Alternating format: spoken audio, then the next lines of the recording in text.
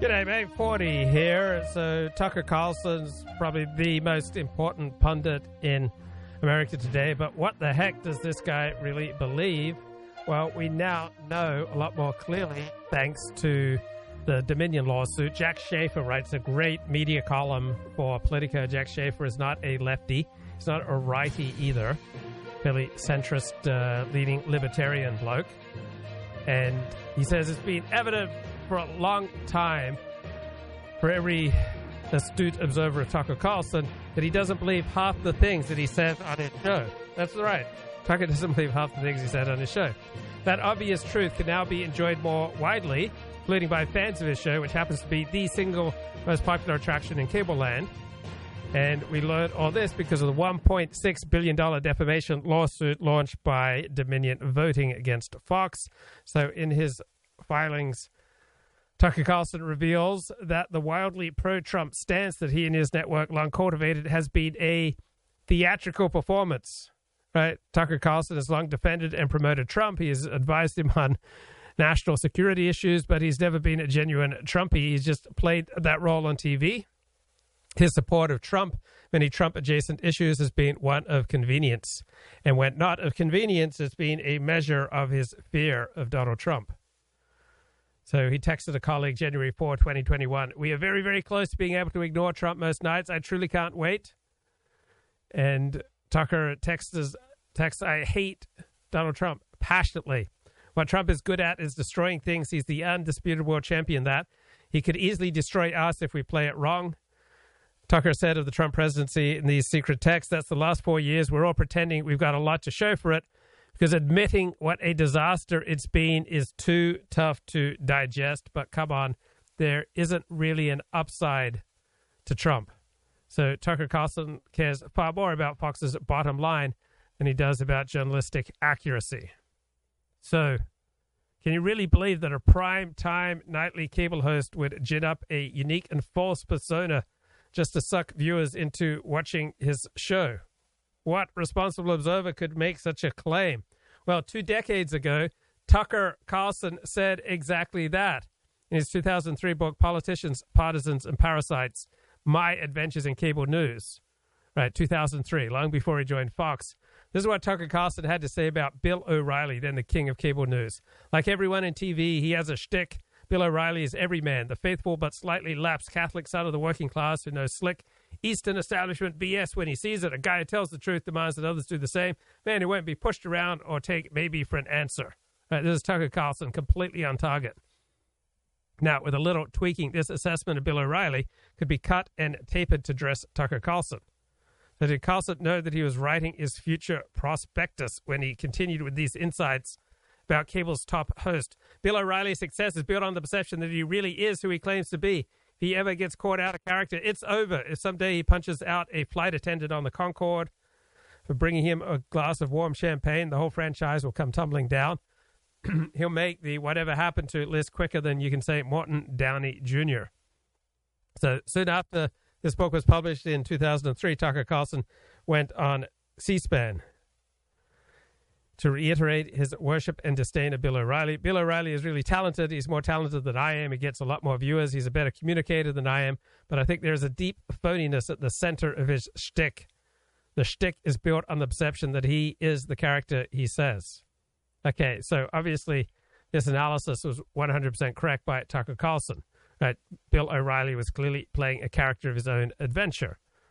The bluster, the outrage, the name-calling, all a performance. Bill O'Reilly was a phony. Now we can all see that Tucker Carlson is too. So having so accurately diagnosed Bill O'Reilly's shortcomings 20 years ago, how did Tucker Carlson eventually become him? So Tucker was one of the most talented Washington-based journalists of his generation. He excelled at the Weekly Standard, at Tina Brown's Talk magazine. He distinguished himself as a New York Magazine columnist. He wrote for Esquire. But then TV came calling, and he answered. So Tucker Carlson's slide into the dark side that is Fox News began with his failures in the medium. So after several years of doing CNN's Crossfire, his show got blown to bits by Jon Stewart's October 2004 guest appearance. 2 months later, the show was canceled. Tucker's contract was not renewed. Then he had a short run at PBS with a show called Tucker Carlson Unfiltered. Then he was at MSNBC from 2005 to 2008. Now, at all these stops, Tucker Carlson was genuine to his journalistic values, but none of these shows took root. So he ran out of networks to work for. He finally joined Fox in 2009. He served as a utility player on the network shows. And this is where Tucker Carlson vowed he would not fail at TV again, no matter what. 2016, Fox returned him to prime time, gave him his own show. And it was then that Tucker Carlson began to cultivate the deep phoniness that had made Bill O'Reilly popular. He co-opted Bill O'Reilly's everyman shtick, his bluster, his truth-teller guise, his populism. He saw it in the ratings. And Tucker Carlson became the face of Fox News and a towering success. So how much of the Donald Trump agenda did Tucker really buy, and how much of it was put on? We don't know that, but thanks to the Dominion lawsuit, we know that the extremely talented and accomplished Tucker Carlson has been hoodwinked by his own ambition. He has become the very thing that the younger and smarter Tucker Carlson scorned in 2003. Tucker Carlson has become a transparent phony. One of the hallmarks of people who are telling the truth, in case you were wondering how to tell the difference, is that people who are telling the truth are calm. They don't wave their hands around and make wild accusations. They don't need to do that. It's enough to say what they know. And if honest people turn out to be wrong about something they have claimed, they'll admit it. They don't double down on false. They made a mistake, and that's okay. It's not like they're claiming to be God. Liars behave differently. Liars are touchy, sometimes to the point of hysteria. They're hiding something. That's the whole point of lying. And they're worried you're going to find out what it is. Liars are fragile because over time, lying makes you weak and afraid. It has the same effect on countries, by the way. We're living through one of those clarifying moments, which actually we're thankful for, where we're learning exactly who the liars are. On Monday, we showed you unreleased videotape from January 6th. That tape proved that 3 of the most important claims our leaders have made about that day were untrue. Their claims were lies. We were not shocked to discover that. We knew there was a reason that congressional leaders had been hiding the tape and that reporters in Washington weren't demanding to see it. They were lying to us, obviously. That's why you hide leaders. But what was actually surprising, what we can't quite get over even now, is how they responded when they were caught lying. They didn't seem embarrassed. They didn't apologize. They weren't even curious to learn more about what actually happened on January 6th. Let's see the tape. No, they didn't want to see it. They exploded in rage. And then, as liars tend to do, they doubled down. They told the same lies they've been caught telling, but with even greater aggression this time. "Shut up, it's midnight," they said as the sun rose behind them. Who acts like that? Well, sociopaths do. And in this case, the sociopaths turned out to be both Democrats and Republicans. The commitment to lying in Washington is far deeper and more bipartisan even than we realize when we follow this stuff for a living. Now, you sometimes hear people say that the whole partisan system is an illusion and that underneath the manufactured debates, the leaders on both sides are in fact secretly united in a common love of money and power and the deception required to get them. And honestly, we could never really bring ourselves to believe that. It's just too dark. But now we do believe it because we have seen it. Consider the death of police officer Brian Sicknick. Now, we still don't know exactly how Officer Sicknick died. We're not certain that anyone does know. No one has explained it. But after reviewing the previously withheld video evidence, we can tell you with certainty that Officer Sicknick was not beaten to death by Trump voters at the Capitol. The tape shows very clearly Brian Sicknick walking through the building in apparent health after the media told us for 2 years that he had been murdered. So they were wrong about that. Okay, they got caught. Here's the interesting thing. They won't admit it. Liz Cheney's tweet is still on Twitter tonight. Officer Sicknick was killed defending our Capitol from the violent mob on January 6th. No correction. Anderson Cooper of CNN still has not apologized. Quote, Officer Brian Sicknick died after being hit in the head with a fire extinguisher during the fight, he told us. Those are lies. So why not just admit it and move on? But they won't. In fact, this week, the White House trotted out both the press secretary and Joe Biden's attorney general, the attorney general of the United States, to claim not just that Brian Sicknick was actually murdered by Republicans at the Capitol, but that other officers were murdered too. It's almost beyond belief. Watch this. The rage of bipartisan lawmakers, you heard them all yesterday, you guys reported on it, who have condemned this false depiction of the unprecedented violent attack on our Constitution and the rule of law, which cost police officers their lives. It was a violent attack on a fundamental tenet of American democracy, that power is peacefully transferred from one administration to another. Over 100 officers were assaulted on that day. 5 officers died.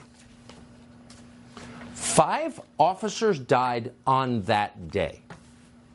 Now, that's just not some guy on Twitter. That's the Attorney General of the United States. That's a man whose honesty is central to his job. If you had a choice between IQ and integrity in an Attorney General, of course you would go with integrity because it's essential. But Joe Biden's Attorney General, Merrick Garland, is a liar. He just lied about something that is provably false. Who are these 5 officers who were, quote, killed that day? Notice he didn't tell you. No one ever tells you. No one ever shows you their autopsies. They don't want any detail. They just want the slogan. Now, they're counting Brian Sicknick. That's a lie. But who are the other 4? Well, those are 4 officers who killed themselves after January 6th, in some cases long after January 6th. But their suicides, we know for a fact, were the result of the Republican mob at the Capitol. It's just false. And it's not some esoteric fact. That fact is available to anyone who has internet access. No police officers died that day on January 6th. None. Not one. Some were assaulted, that is true, and their assaults are indefensible. So how many were assaulted? Well, Garland said over 100. The Government Accountability Office says the number is 114, and we're just going to roll with that. We don't know if it's true, but we'll take it at face value. And that is bad.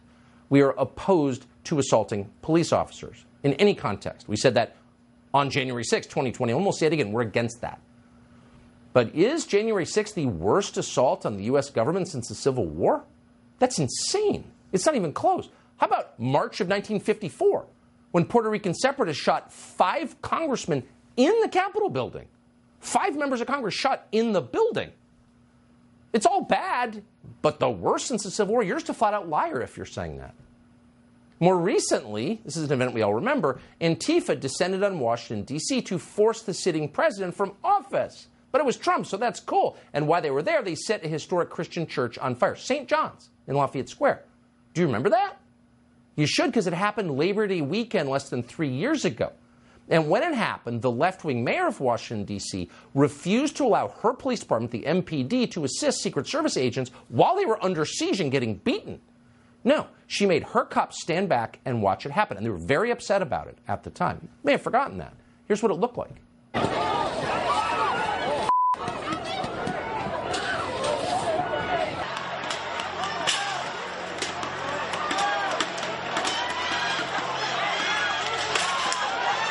I believe there are several fires raging now down this street, and this is what you hate to see. There are people throwing fireworks and who knows what else.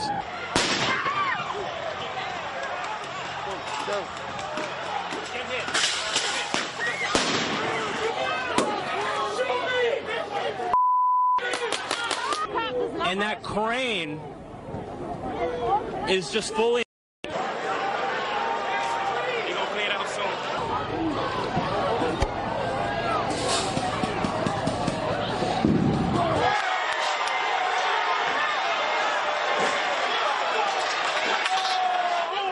They just set fire to St. John's Church.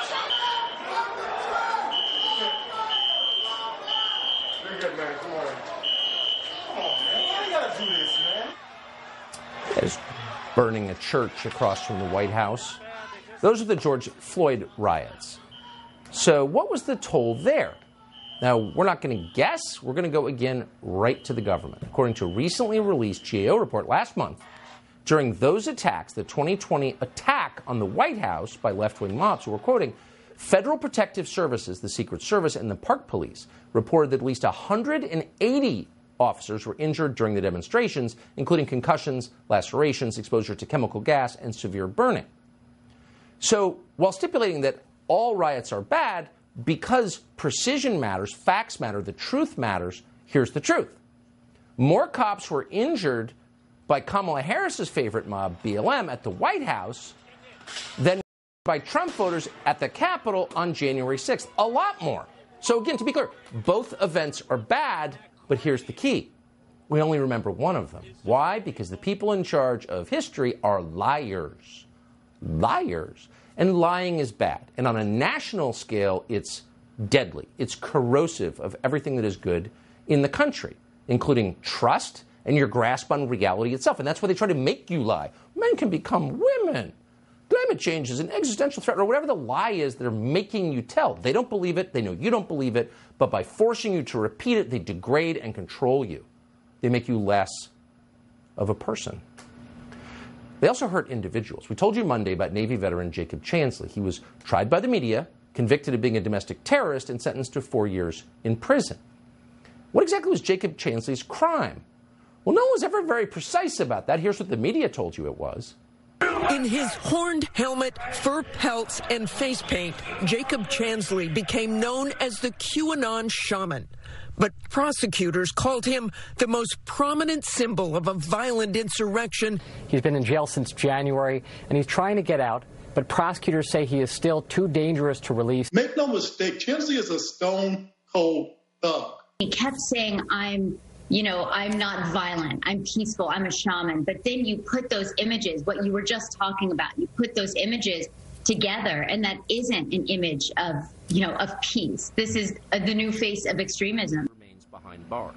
It's the new face of extremism. Jacob Chansley is the new face of extremism. He's a stone-cold thug. Prosecutors say he is too dangerous to release. And most people believe that because why wouldn't they? They were told it, and there was no evidence to the contrary. And now there is evidence to the contrary. We brought it to you Monday. The video that we reviewed at great length over 3 weeks showed with precision what Jacob Chansley actually did inside the Capitol. And here's what it looks like once again. Here's video of Chansley in the Senate chamber. Capitol police officers take him to multiple entrances and even try to open locked doors for him. We counted at least 9 officers who were within touching distance of unarmed Jacob Chansley. Not one of them even tried to slow him down. Chansley understood that Capitol Police were his allies. Video shows him giving thanks for them in a prayer on the floor of the Senate. Watch. Thank you, Heavenly Father, for giving the inspiration needed to these police officers to allow us into the building. Contrast the reality of what Jacob Chansley did in the Capitol building on January 6th, the indisputable facts recorded on video, some of which has never before been seen, with the depiction of Jacob Chansley that you've seen in the media for more than 2 years. He's a terrorist, they said. He should be killed. Shoot him. Yeah. Shoot him. Like, you burst into the United States, if he was dressed like bin Laden, would you have shot him? Shoot him. Shoot him. It makes you wonder, who are the violent extremists here? So as you saw, and again, details matter because this is a man. This is an American citizen, a Navy veteran. This is a human being. And so what he actually did should be of deep concern to every American because he's in jail tonight. What Jacob Chansley actually did was wander peacefully through the Capitol, shepherded by Capitol police officers who literally opened doors for him. When one was locked, they went to another. Dozens of officers stood and watched him. All of them had guns. Jacob Chansley did not. They never told Jacob Chansley to get out.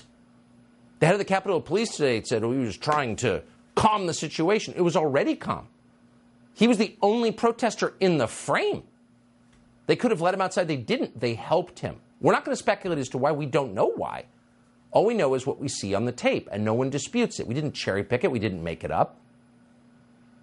Once inside the Senate chamber, as we told you, Chansley said a prayer thanking God for the kindness of Capitol Hill police. And good for him, they were kind. This was not a domestic terrorist. And that matters.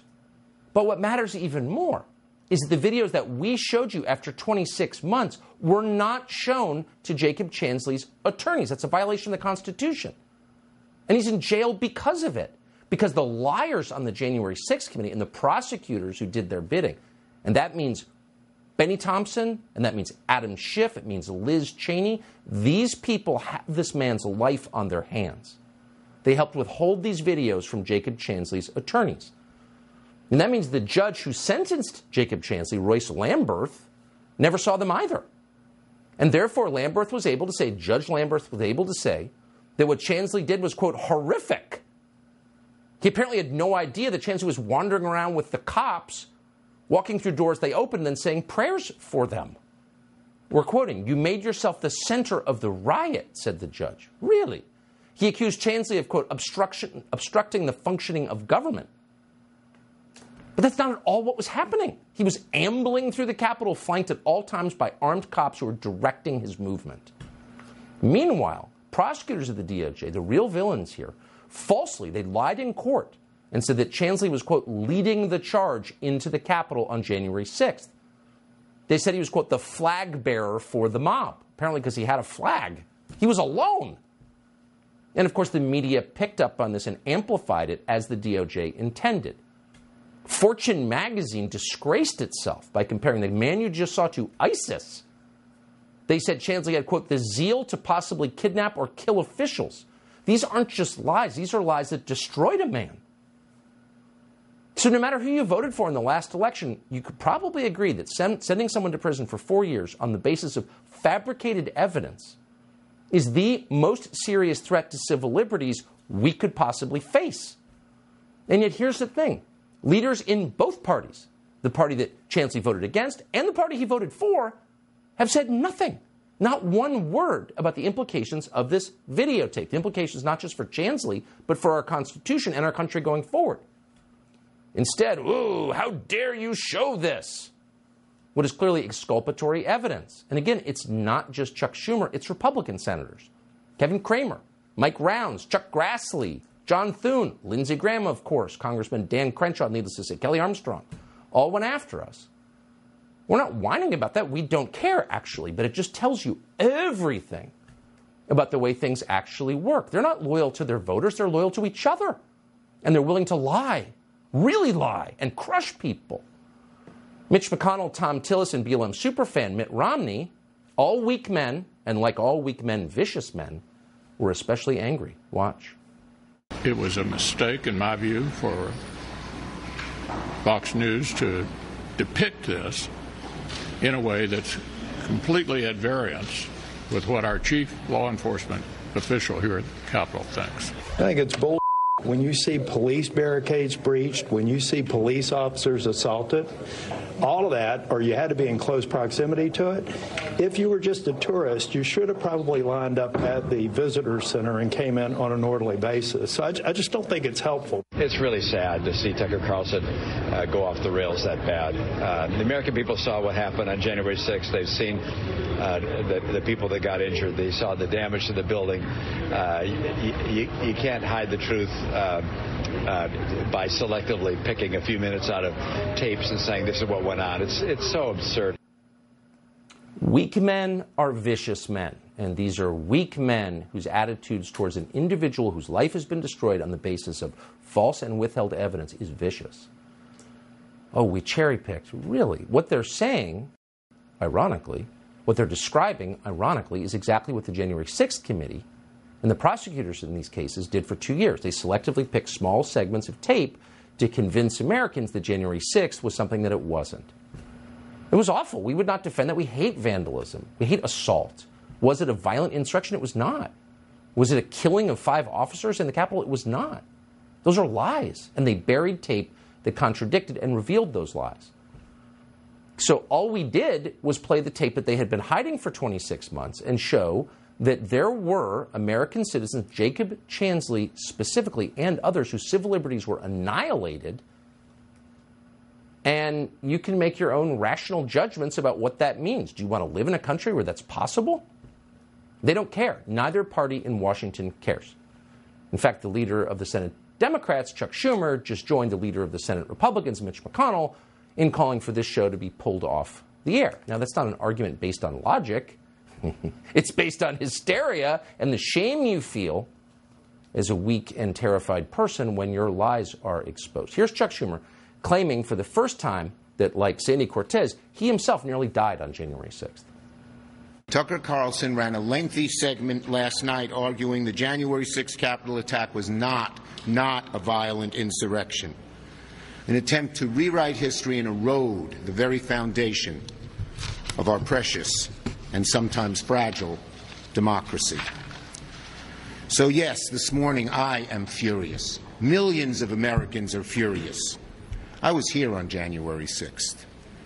Many of you saw the footage as I ran for my life coming within a few feet of these criminals. Yeah. So we invited Schumer on, McConnell. Anybody is always welcome to come on our show. If we got something wrong, tell us how. If you think we altered the tape in some way, tell us how. But they won't. Nor will they answer the most basic question, which is why should a demonstrably nonviolent man who literally said a prayer of thanksgiving for police officers... Okay, that was Tucker Carlson. Let's go to Destiny, Richard Spencer, debate, race, religion, Andrew Tate, Joe Biden. On some shriveling level, of an insect, the dying of And even Trump, when he was a better version of Trump in the 80s, when he was on Larry King or whatever, he was still kind of like that, this nationalism of kind of bringing things in.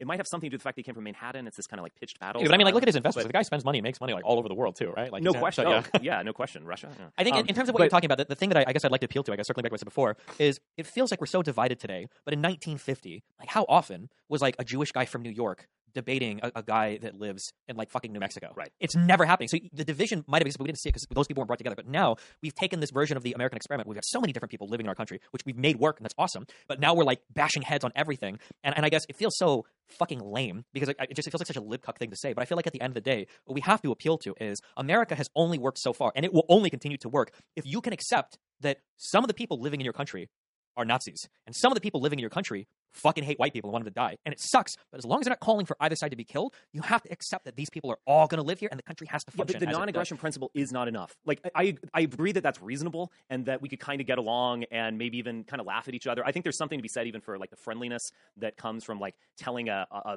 anti-Italian joke with your Italian friend. Like, you're kind of making fun of them, but in a way you're kind of both being human in a way. So I get that, but it's not enough. There has to be an overarching meaning of what it means to be an American. America is an ideological nation, just like the Soviet Union. The Soviet Union was able to coherently do that.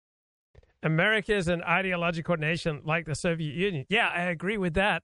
Nobody in the Soviet Union believed in the ideology, but a handful of fools.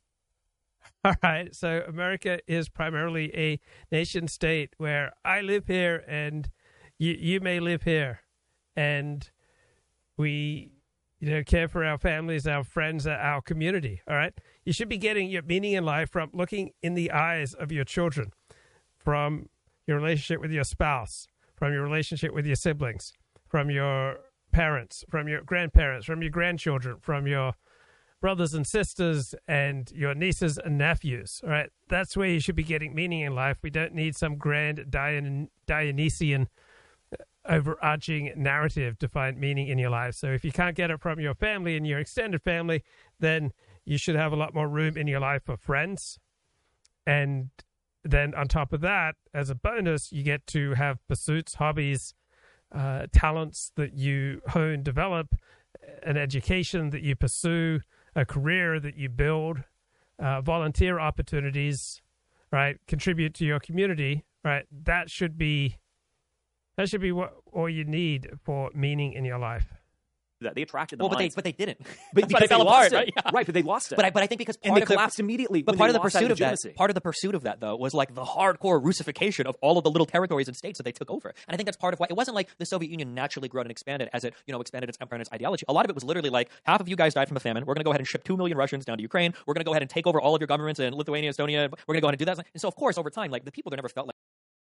Nations expand as long as it's profitable to do so, right? As long as it's in the national self-interest, they keep expanding. The United States was ruthlessly expanding. It would have expanded into the Caribbean, except for the slavery question. And then when it ceases to be in a nation's interest to keep expanding, then it stops expanding. But the strong take what they want, and the weak endure what they must. Now, I'm not sure if I've ever played that Tucker Carlson unaired interview where he gets mad at a Dutch historian. I don't see what's so special or amazing about it. It's an interview that I've been aware of. I read the news stories about it as soon as it came out. There's nothing that, obviously, I don't need to protect Tucker Carlson. I just don't see what's particularly compelling about it. Like they truly had to buy into the Soviet Union. They were just kind of like subjugated by the Soviet Union. It's like, okay, well, we're here until the Soviet Union falls apart, and now we're fucking leaving immediately, which I think happened when the Warsaw Pact and the Soviet Union collapsed. That's true. Right. So why did the Roman Empire fall apart? When the marginal cost of belonging to the Roman Empire exceeded the benefits of belonging to the Roman Empire. So too with the Soviet Union. When the marginal cost of belonging to the Soviet Union exceeded the benefits acquired thereby, then people started, pulling out of the Soviet Union. People ally with the United States around the world because they see it as in their interest to do so. Now, if China takes over Taiwan, right, that would show America as much weaker in its commitments to its allies in Northeast Asia, and so that would then weaken American ties in all likelihood with Vietnam, India, Japan, Korea, the Philippines. So countries look and see, whether allying with the United States or allying with China or allying with Russia is in their interest, and people make decisions depending upon the relative costs and benefits of belonging to this or that empire. To a great extent, there was also a kind of nation building thing of creating nations that didn't exist, giving them national poets. There's kind of countervailing forces, and obviously when they were invaded by the National Socialist Army, there was a call in the motherland and all that kind of stuff. Russian nationalism. Russians are kind of more equal than and to your point, Russians still define themselves largely as "we beat Nazis," and that's like they're calling their unifying calling card. Yeah. It's that negative identity that you almost see against with Americans as well, where it's like liberalism can't assert anything. Really? How many Russians primarily identify as "we beat Nazis"? Right? I'm going to wager that it's fewer than 1%, probably fewer than 0.5% of Russians primarily identify on the basis of "we beat Nazis." Right? That's not what gives Russians meaning. What gives Russians meaning are their friends, their family, their extended family, their children, their grandparents, their aunts and uncles, pursuing their interests, getting an education, and developing a career. So it becomes this kind of donut or bagel with a hole in it. So you can't really define, this is what it means to be a man in America right now. This is what it really means. You know who's got a hole in the middle? You know who's a donut soul? Someone who does not primarily get their meaning from their family and their extended family and their friends, their community, their work, their education, their hobbies. Right? Someone who is unable to find their primary meaning in life from those very simple things, right? Those people are empty and those people are dangerous, right? I have had many years in my life where I had a desperate need for meaning, which drove my conversion to Judaism.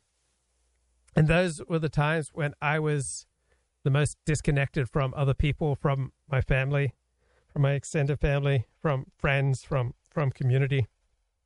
So I had a desperate need for meaning when I was lonely, when I was not at ease with myself and not at ease with other people. So when I was desperately lonely, that's when I had a desperate need for overarching meaning in my life.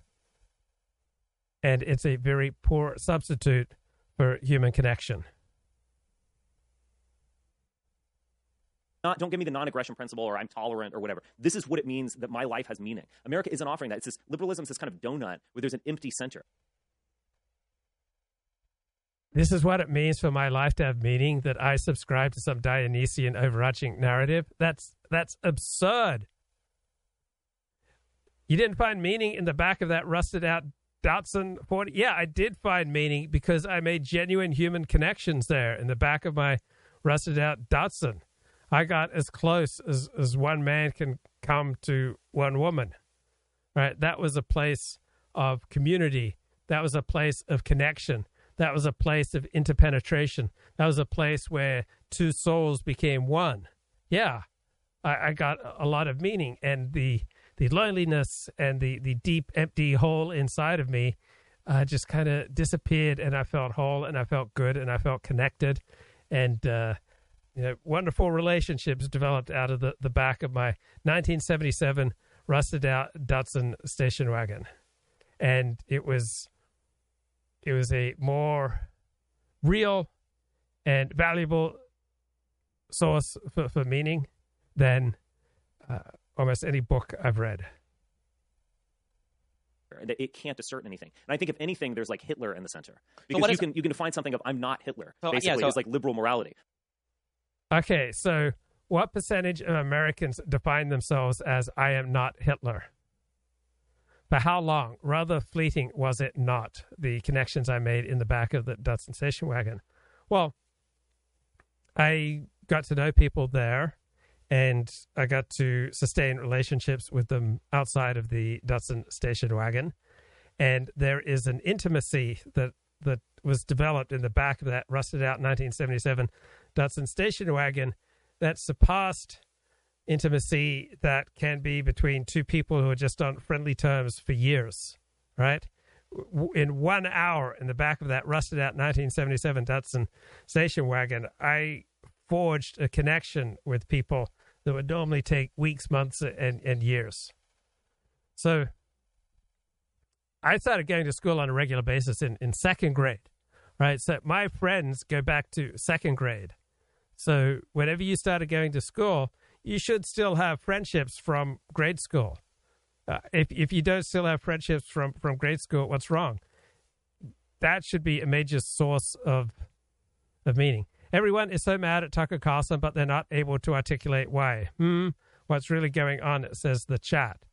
Well, the left is mad at Tucker Carlson because he is so good at lampooning them. I don't know many people on the right who are mad at Tucker Carlson. I certainly don't feel any rage at Tucker Carlson. I recognize him as a TV host who gives his viewers what they want.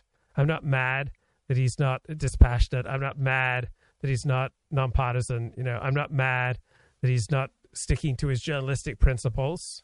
I don't think anyone on this show is mad at Tucker Carlson. We just recognize that, Bill O'Reilly, he's become quite the blowhard phony. That's not said with any anger. That's the situation that he finds himself in. He's got a nationally syndicated TV show where he needs to bring in millions of viewers a night, and the way that you do that reliably is to tell people what they want to hear. That sucks, and that will collapse. And I think the Soviet example is very interesting in this regard. You can't just define yourself on the basis of we beat the Nazis. So what does so I still reject this. I hope I'm idealistic because I would hope that we can do something that doesn't require a common enemy. But if it had to be one, what would it be? Islam could play that role. I think that won't work anymore, actually, because now all these fucking conservative simps.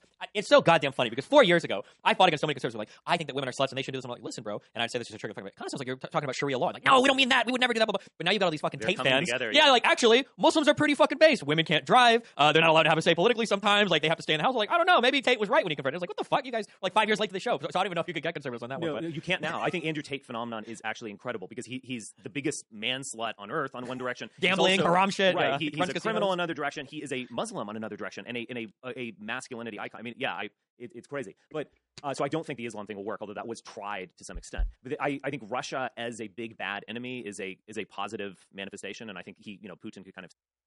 Yeah, I mean, Andrew Tate is big with young men with 100 IQs. I don't think he's much more influential than that. But what's going on with Russell Brand? Everyone's life. So, as we told you, we sat down yesterday with Russell Brand, the comedian, actor, and now, frankly, kind of a public intellectual, for about an hour and a half on our show, Tucker Carlson Today. We want to share more of it tonight. In particular, Brand spent a lot of time thinking about and telling us about the COVID lockdowns, and the point of them was maybe the clearest explanation we have heard of what we've just lived through. Here it is.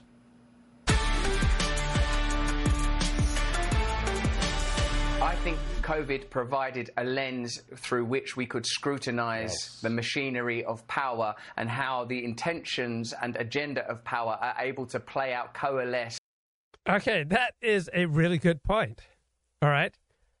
That is a great point. One thing that the public lockdowns showed us is how power really works. So normally when science speaks, it does in consensus terms. But with COVID, we got to see scientists going to war with each other. We got to see the explicit, power of science, of government, taking away all sorts of rights that we took for granted. So all sorts of things that were hidden and implicit, such as the exercise of government power. Yeah, that's a great point. I can't believe it, by Russell Brand. And let's call it conspire when a crisis occurs. How a globalist tendency to increase surveillance, a big tech appetite to capture data, and a comparable appetite within government converge. As the great American comedian George Carlin used to say, there is no need for conspiracy where interests converge. It seems that even if at its advent it was a legitimate crisis, and I certainly wouldn't make any contention around that, it was opportunistically handled in order to enhance regulation and control at a time where regulation and control are increasingly difficult to implement as people are more suspicious of institutional power. So in a sense, the best way to understand COVID, I believe, is to take COVID out of it and look at how the institutions, both corporate and government, behaved around it. How did they benefit? How did they utilise it? What narratives did they disseminate, and which narratives did they control and curtail? Even with the recent text messages from our health minister at that time, Matt Hancock, you can explicitly see it was exploited. Oh no, we need to scare people. Is there any way high net worth individuals can get into the country? All these conversations that many people that are cynical about the behaviour of the powerful believed were happening were indeed happening. The way that natural immunity was discussed proved to be true, i.e. that natural immunity is effective. They probably understood earlier than they admitted that natural immunity was effective, and for reasons that, well, what could it be? What could be the reason that a monetisable solution to COVID was prioritised over a non-monetisable? Is there anyone involved in the situation that has a profit motive? Let's look at the data. And so it was just revelatory, like the apocalypse always will be. Okay. You started off making a strong point, but anyway, let's get back to Richard. Serve that purpose. But there also has to be this assertion of who are we? In opposition to whoever we fight against. It's in opposition, but it's also an assertion. It's not an argument, and it's not about tolerance, not about liberalism. It's an assertion of identity. Identity is not an argument. Identity. Who are we? You know who we are? We are all born into a tribe, a community, a family, and an extended family. So who are we? We are sons and daughters. We are mothers and fathers. We are brothers and sisters. We have families. We have community. We have tribes. Right? That's who we are. It's not necessary to have some Dionysian, overarching narrative to get a sense of who we are in life. Right? I am Desmond Ford's son.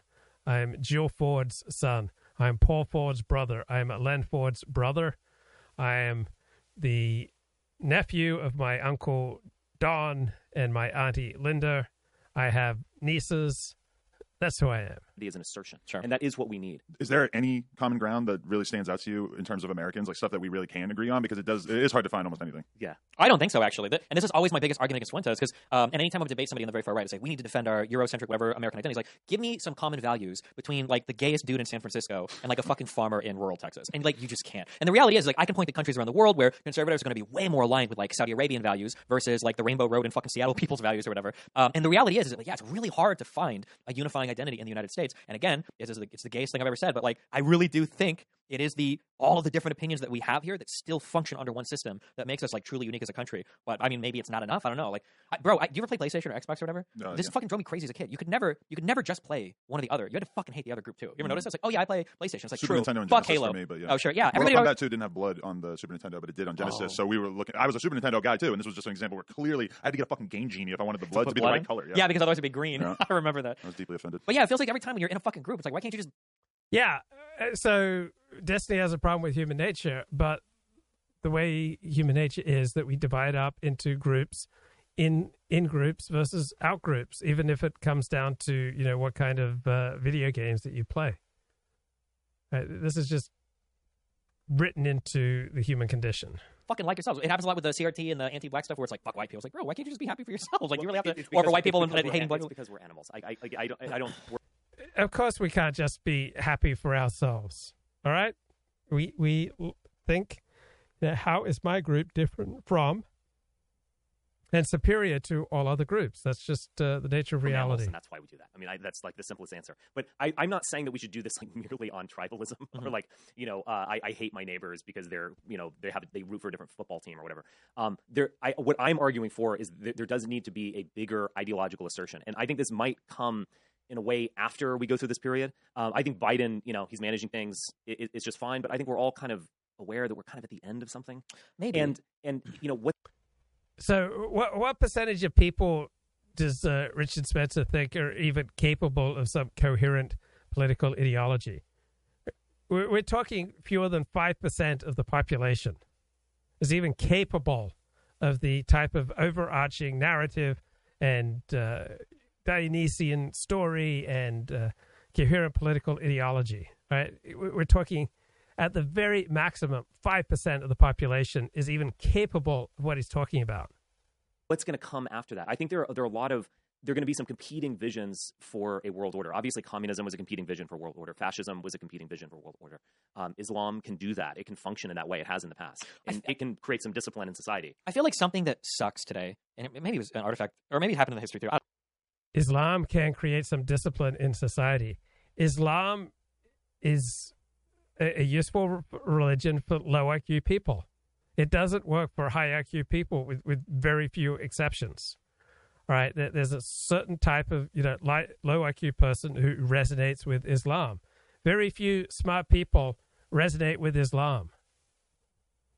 Now, generally speaking, in America, in Australia, the smarter you get, it's not that you become less religious, but Islam is overwhelmingly a low IQ religion. Smart people are not going to resonate with it. Like 90 IQ, 80 IQ people are going to resonate with Islam. 125 IQ people are very rarely going to be resonating with Islam. I don't know. But it feels like everything today is so politicized that it's really, really, really hard that we can't take credit for sick shit that we do anymore. Like in 60. Everything is so politicized. Yeah, it's so politicized to people who make politics their life. If you don't make politics your life, everything's not politicized. Right? I go around in the world, I walk around, and most people are not seeing things through a highly politicized lens. People like Destiny and Richard Spencer see things through a highly politicized lens. 95% of the population does not. Landing on the moon was really fucking cool. That must have been a really cool day to be an American. When you're sitting down and you're watching TV and we fucking landed on the moon. That's awesome shit. But nowadays, it feels like every American invention is immediately claimed or castigated based on your political rivalry. So for instance, and I might trigger you, I don't know where you guys stand on this. I personally think that the vaccination was like a fucking model success of fucking capitalism. That U.S. companies, through innovation and working with other companies around the fucking world, BioNTech in Germany, manufacturing in fucking Switzerland, we found a way to create an insanely sophisticated vaccine in like 8 months. It should have been like landing on the moon, right? That's so cool. And it happened. Yeah, and Trump obviously wants whatever. But like, no, that's political shit. Or, I'll give the flip side, so I know a lot of right-wing people are triggered right now. I personally, and I fucking hate the guy because I think politically he's the most cringy fucking dude in the world, but Elon Musk with electric cars and rockets are cool. That's fucking awesome. The first time you saw one of those fucking SpaceX rockets come back and land on the fucking planet, that was the sickest shit in the world. And same thing with electric vehicles. I mean, we probably would have gotten there eventually, but no doubt, I don't even like Teslas that much because the build quality is iffy, but he did something really fucking cool with Teslas. There's charging stations all over the United States. Electric cars are being taken seriously. The car company's worth more like every fucking car company on the planet, but we can't give credit. And these are American inventions. SpaceX and Tesla and the vaccine, these are American things, but it's all like held politically hostage now. So you said before, we have to have we have to have domestic and international, but it feels like the international facing version is like, it's like two parents disciplining a child. Mom and dad can't provide a unified front when they're fighting with each other constantly. Right. And in the United States, when both sides are trying to tear each other the fuck apart, like how the fuck can we even present some kind of unified front to the rest of the world? Now with Biden, we're talking about how we want to help Ukraine, we want to save them, we want to provide a strong American vision. And before, when, say, the Dallas Cowboys met the San Francisco 49ers in the playoffs, both sides wanted to tear each other apart. They played the game, and then they were done. That's how politics functions for most Americans. All right, even those Americans who are passionate about politics, all right, they compete in the political arena, and then they go on with the rest of their lives. Do I, like Destiny, believe that the vaccinations were a model success? Yes. We developed the vaccine in less than a year, started handing it out. Vaccines have been shown to reduce COVID mortality. There are studies showing that they reduce transmission. So, yeah, I believe that COVID vaccines were a model success. Under Trump, we were like, we want to disband NATO and fuck the rest of the world. Right. And you've got people like Angela Merkel and the Australian Prime Minister and the Mexican President saying like, well, we can't rely on America for shit anymore. And yeah, we're like schizophrenic in terms of domestic ideas. We hate each other so much that even when we accomplish good shit, we can't take credit for it. And it makes it impossible to provide like a unified vision of what America is and stands for to the rest of the world. I agree. Yes. But I basically, that's why I'm suggesting that we're kind of at the end of this era, because you do need to do that. I think so. Yeah. I think we need to. Well, I think we need to. I don't know if at the end of the era. We always find a way to keep going on, but right. A few publications were predicting like a vibe switch coming soon, and I think that was probably largely in terms of the arts or just people's overall disposition. But it does feel like the world as a whole is kind of growing tired of this sort of constant infighting and battling between both sides, and it does seem like there's got to be something on the other side of it, but nobody's really sure how that could possibly manifest itself at this point. Because fucking political pundits we feed into each other. What the media does and what people want. Like, media wants to blame people for being stupid. People want to blame the media even though they keep watching it. There needs to be conscious decisions. I think it has to come from media first. And when I say media, I include alternative media as well. So people like you and me, you have to make the conscious decision to start to bridge gaps, right? You can do partisan content for your entire life, but you are fucking evil and you're destroying the country when you do that. When you do hyper-partisan content, you are saying that, like, we are different from these people on a fundamental level. They're evil, we're good, and we're going to fight that fight and advocate for a fucking national divorce or whatever some people are fighting for. So Destiny believes that people are highly gullible and just highly susceptible, that if you feed them, highly partisan content, it will make them highly partisan. That's nonsense. What happens is that people who want a release, right? People who, want to fight, people who are already highly partisan, are going to choose that entertainment and that information and those live streams and TV shows that resonate with them. And then people who aren't highly partisan are not going to be turned partisan by watching Tucker Carlson, right? People choose the entertainment and the news that resonates with them. Fox News is not changing hearts and minds. Fuck you. We're Americans. You need to be able to talk to the guy that either wears a hood or wears a black fucking hoodie and wants to kill cops. You have to be able to bring these people together and talk. And if you're not willing to do that, you are actively contributing. Most Americans are navigating these waters just fine. Right? Most Americans are not arguing over race, religion, and politics at work. Right? Most Americans, are carrying on conversations, are living next to each other, are working with people on the other side of the political spectrum. Because for most people, politics is not the overarching number one thing in their life. To the destruction of the country, in my opinion. I totally agree. And I think there is space for someone who can lean out of polarization, because right now, the most successful politicians. Yeah, you know why there's space for someone who can lean out of polarization? To the extent that there's an audience for that, right? To the extent that there's an audience for people who aren't into polarization, they will choose live stream hosts and pundits and TV personalities and talk show hosts who also lean out of polarization. It's not the hosts who are shaping the audience.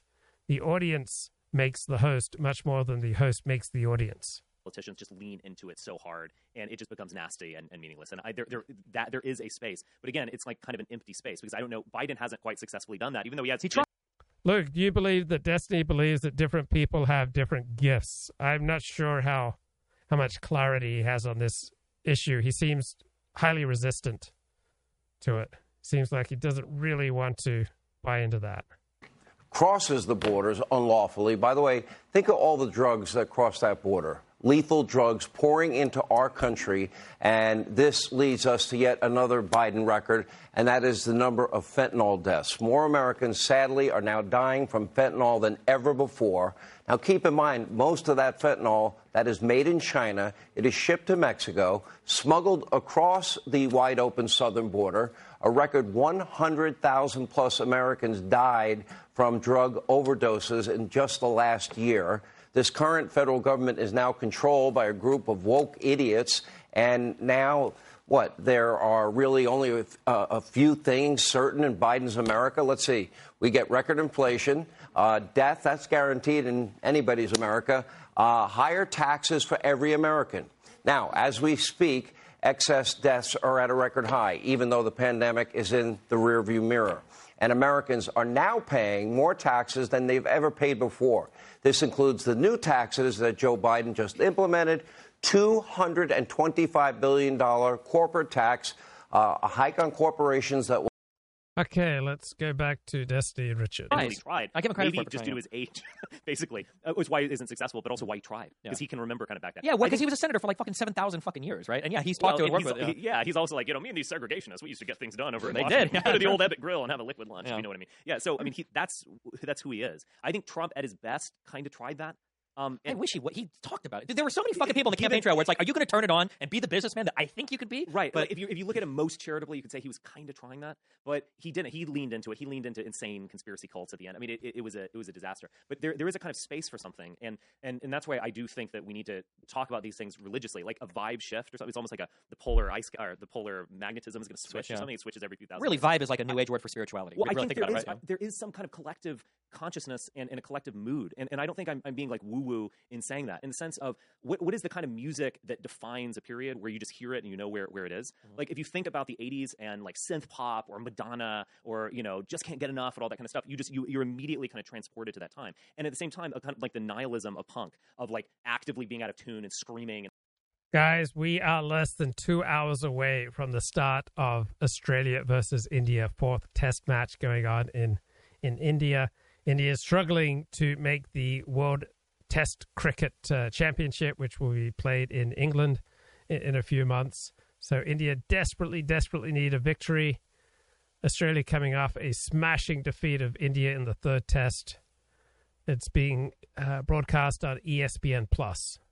And slamming your instruments, that also defined a particular era. And even if it wasn't the most popular music, it was the kind of it was the music that defined the vibe of that period. So I do think we act collectively in this way. I think that's a very real thing. And it's interesting because like when I started doing hip hop podcasts like 2016, so around the same time that you were kind of invigorated with politics and a different level, and generally even within the hip hop community, almost everybody would agree that music at this point, hip hop is like incredibly bland, and that hip hop is ready for something new, something exciting, something that doesn't feel so stale. We just have no idea what it is. And I kind of feel like that's the general overall theme, because when I interviewed Nick Fuentes, I was ready to be on fucking Media Matters and ready to be torn apart for having a conversation with him, and nobody gave a fuck. And a few years ago, I would have been extremely worried about having a conversation with you. I'm quite sure nobody's going to give a fuck. It just feels like, in a lot of ways, surely they'll give a fuck. They'll give it some kind of fuck, but it's just not going to be anything. I'm probably going to get more heat for this conversation with you. Well, don't you think rock is? I mean, again, I'm more of like a rock guy than whatever. But like, don't you think it's dead in a way? Like, guitar-driven music is at this bizarre. Yeah, it's not just guitar-driven music. The problem, and I am an advocate for capitalism. I fucking love capitalism. I'm a big capitalist. Jerk it off all day. I'll fight for my markets every day of the week. But holy shit, art being like subsumed by capitalism was a not good thing, right? Well, I don't even blame capitalism for this. I think it's actually much deeper. And yeah, there's the commercialization or boy bands or whatever. I think that, but because the issue is like rock bands and shit used to be like, I think that was it Grohl from Nirvana or whatever. It used to, like, yeah, you get a bunch of kids,